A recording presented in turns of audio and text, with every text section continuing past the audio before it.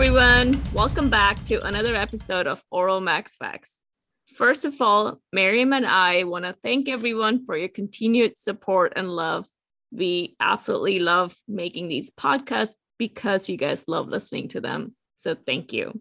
We also want to mention that ever since we started our podcast in, what was it, Miriam, 2019? 2018, man. 2018 brainstorm. That's when the brainstorming started. Well, it seems like it was just yesterday. It seems that there has been 5 or 6 other podcasts that have rolled out in oral surgery. So yes. Woohoo to our profession for making that leap and continuing on. Yeah, definitely. Definitely staying current with what's out there and what to do. Yeah. It's so nice knowing that we have colleagues who do all other sort of wonderful product and episode that it's great. It's great to listen to different interviews. It's great to have a podcast on how to open your own practice. There's a lot of information that we could make it easier accessible for each other.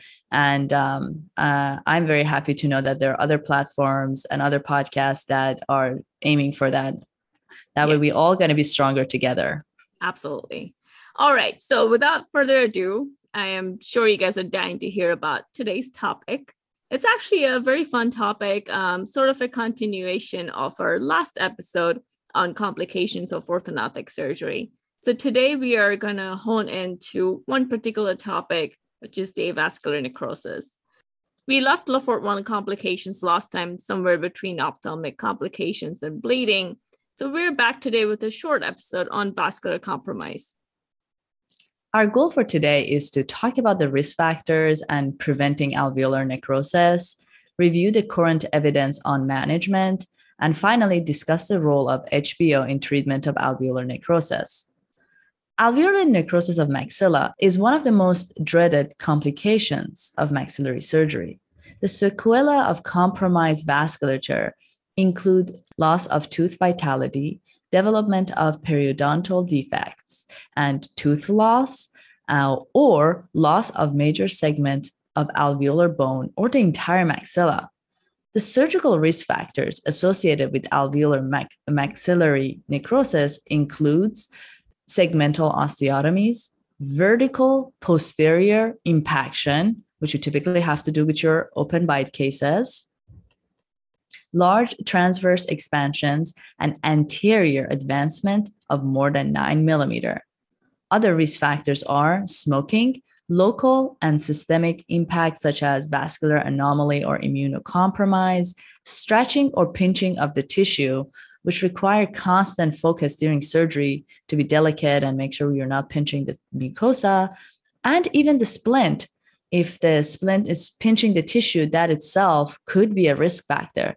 The devil is in the details and the meticulousness sometimes. Absolutely. So having said all of this, one article that made a lot of noise, at least at Mount Sinai, when Miriam was in residency, was the case study from Mayo Clinic, which was titled Microvascular Reconstruction of Total Maxillary Avascular Necrosis as a Complication of Routine Orthodontic Surgery. So let's quickly summarize this. A 20-year-old, otherwise healthy patient went under a routine Le Fort 1 osteotomy. And 48 hours later, they started having signs of vascular compromises, which included pale lips, to be exact. And despite aggressive hyperbaric oxygen treatment, immediately, patient developed complete maxillary avascular necrosis and had to undergo surgical debridement of the non-viable maxilla, osteocutaneous free fibula flap reconstruction, stage endosseous implant reconstruction of the neomaxilla, and prosthodontic rehabilitation. And that is why we decided to dig deep here to see how common these complications are and what is the evidence behind its routine management. So for our young dental students and young interns, let's start by reviewing the blood supply to unosteotomized maxilla. The blood supply to unosteotomized maxilla are descending palatine artery, nasopalatine artery, ascending palatine, branchofacial artery, and ascending pharyngeal artery. and the alveolar branches of internal maxillary artery. Riddhi, if you had to guess, where would you expect to see the greatest percentage of decrease in blood flow after Le Fort 1 osteotomy?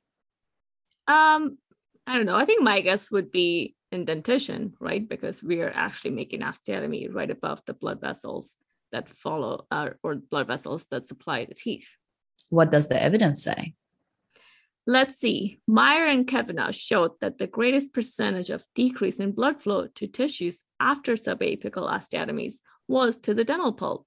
And it's not surprising that the loss of tooth vitality is among the most sensitive indications of early aseptic necrosis. Having said that, though, transient loss of tooth vitality is expected after Le Fort surgery anyway. Exactly. As we mentioned, advancement more than 9 millimeter is a risk factor. But of course, we do sometimes have to do this large advancement because of routine procedures we perform for management of OSA patients. This 9 millimeter was by far the most cited number in the publications we found, but I'm really not sure why. So we dig a little bit deeper and found that this number comes from a really good study by Drum and al. Published in 1979, where they evaluated 12 patients with cleft lip and palate with angiography prior to Le Fort 1. So I think the reason Miriam mentioned it's a good study, it's because it sort of helps us understand why some patients have vascular compromise in maxilla after Le Fort. In their sample of cleft lip and palate patients, they found 16 instances where descending palatine artery and its branches were found to be free of pathologies. But in 8 instances, the artery showed considerable changes, both in distribution and caliber, and it was obliterated in 3 instances. And of course, keep in mind, this is in cleft lip and palate patients with anatomical variations and compromise from previous surgeries, but it makes you wonder if some of these variations exist in the normal population too. I highly recommend you go back and look at the study. It was well done and definitely groundbreaking, especially for its time. Exactly. Very, very good, very clinically relevant study. Mm-hmm. What about the transverse changes?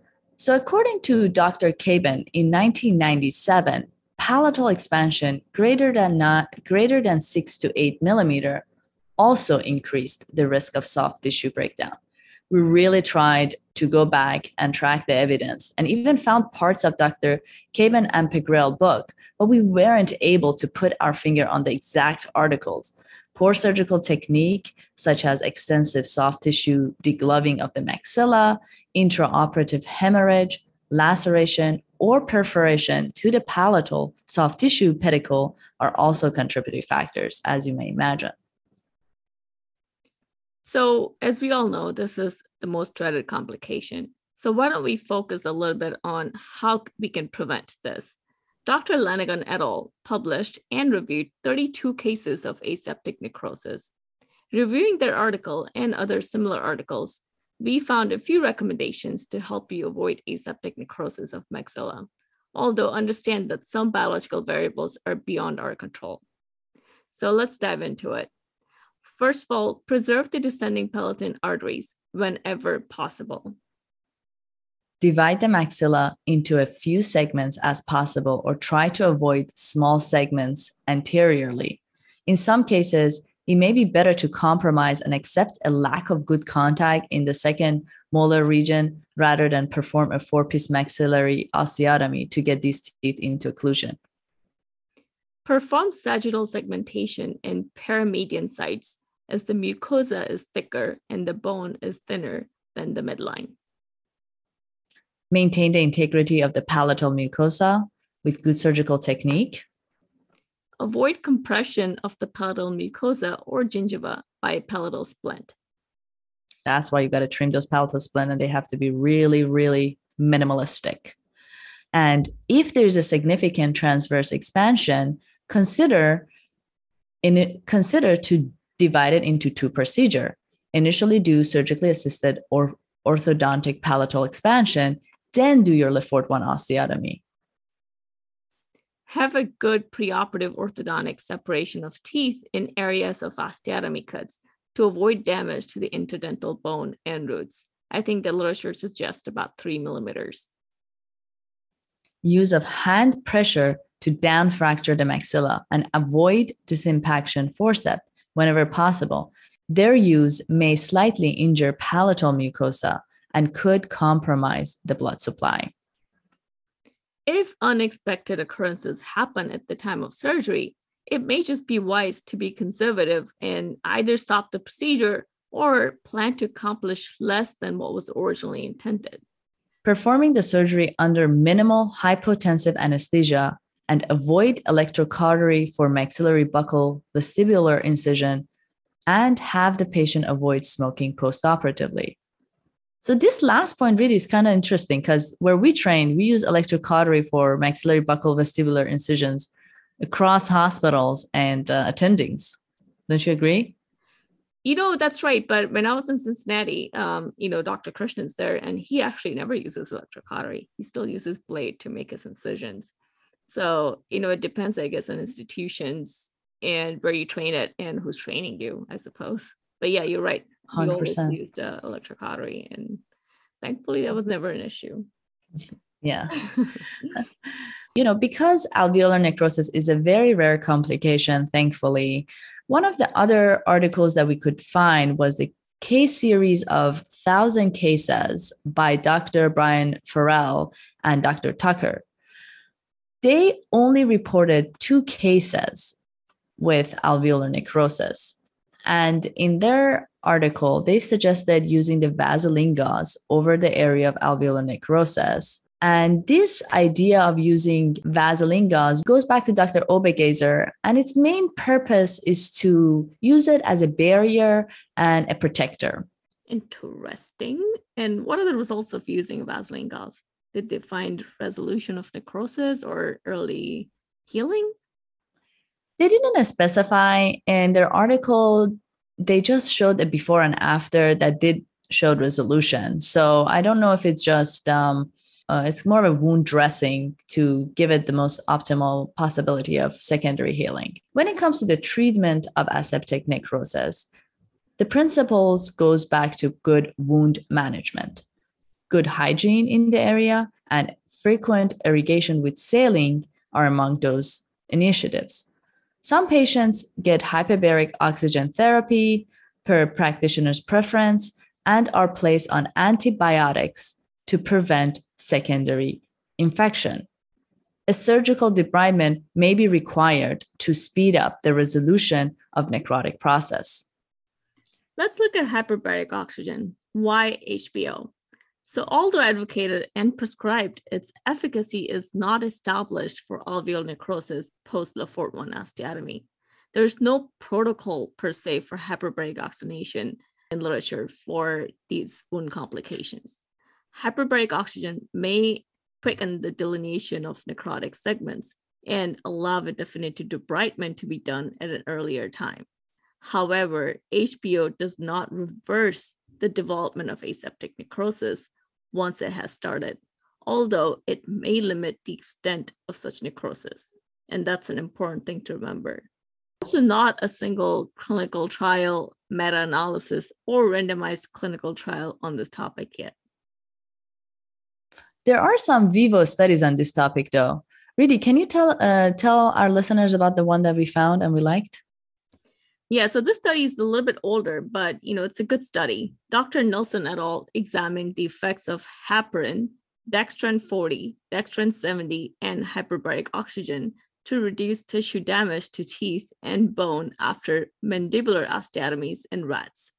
Tissue damage was recorded morphologically, whereas blood flow was determined by isotope techniques. The hyperbaric oxygen had a beneficial effect on the amount of tissue damage that occurred as compared with untreated animals. It was hoped that perfusion to ischemic mandibular regions via collateral circulation could be improved by reducing blood viscosity, which is a primary factor in blood flow. Although in other experimental studies, IV dextran had been reported to improve microcirculation, dextran 40 or dextran 70 had no preventative effect on tissue damage in this investigation. Heparin administered subcutaneously reduced morphologically determined tissue damage to teeth and bone, but this treatment was complicated by significant hemorrhage from the operative field. Jacques had found in recent experiments that when heparin is given orally, the endothelial cell concentration is from 100 to 1,000 times the plasma concentration. It is therefore possible that if heparin is given orally postoperatively, it could improve the microcirculation without leading to significant bleeding complications. But the possible usefulness in preventing or limiting the extent of aseptic necrosis with the use of agents such as heparin or dextran requires further investigation. So we are by no means recommending that you do this. We're just reviewing a study that shows that hyperbaric oxygen may be a little bit more beneficial than these other means. Okay, guys, that's all we got for you on vascular compromises associated with orthognathic surgery. Until next time, goodbye. Goodbye.